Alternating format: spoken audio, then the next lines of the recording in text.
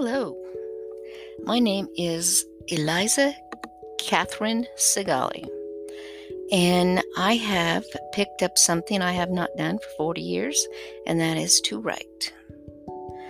I started out in elementary school writing a journal, and that became an outlet for me, for my feelings, and the death of my mother. And so I was able to put that on paper, and I wrote little short stories. And it became would change things up. I wrote poetry. All those writings from then are now lost, unfortunately.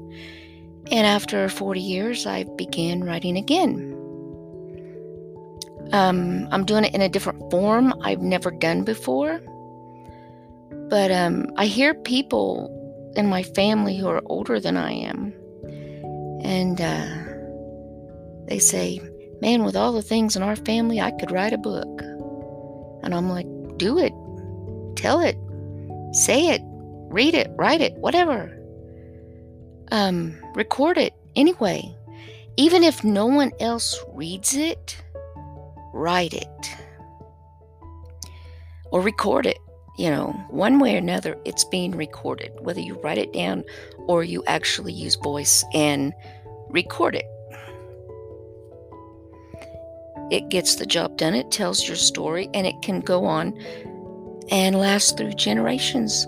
That way, generations after us can read it and know that, wow, our family was messed up. Or, wow, it happened to them and it's happening to me. It's like, wow, someone else has lived this before. How did they deal with it? Then maybe they can, help somebody in the future. But I tell them to, do it. But they don't. But they just keep, saying that, oh, I could write a book. I need to do this. Just do it. Take 5 to 15 minutes out of your day, every day. Set that time aside and do it.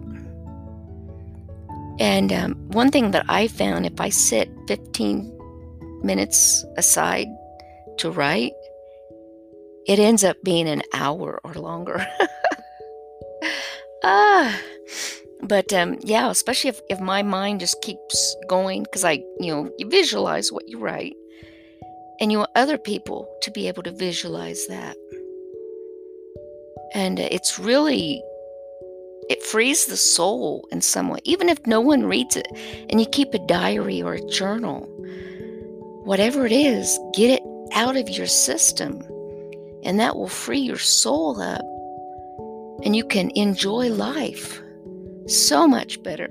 That way you're not bogged down carrying all that crap on your shoulders. But that's it for today. And this is a new venue for me, so we'll see how it goes. If you enjoy what you heard or have any questions or any input, feel free to leave me a message. And everybody, live with no regrets. Good day.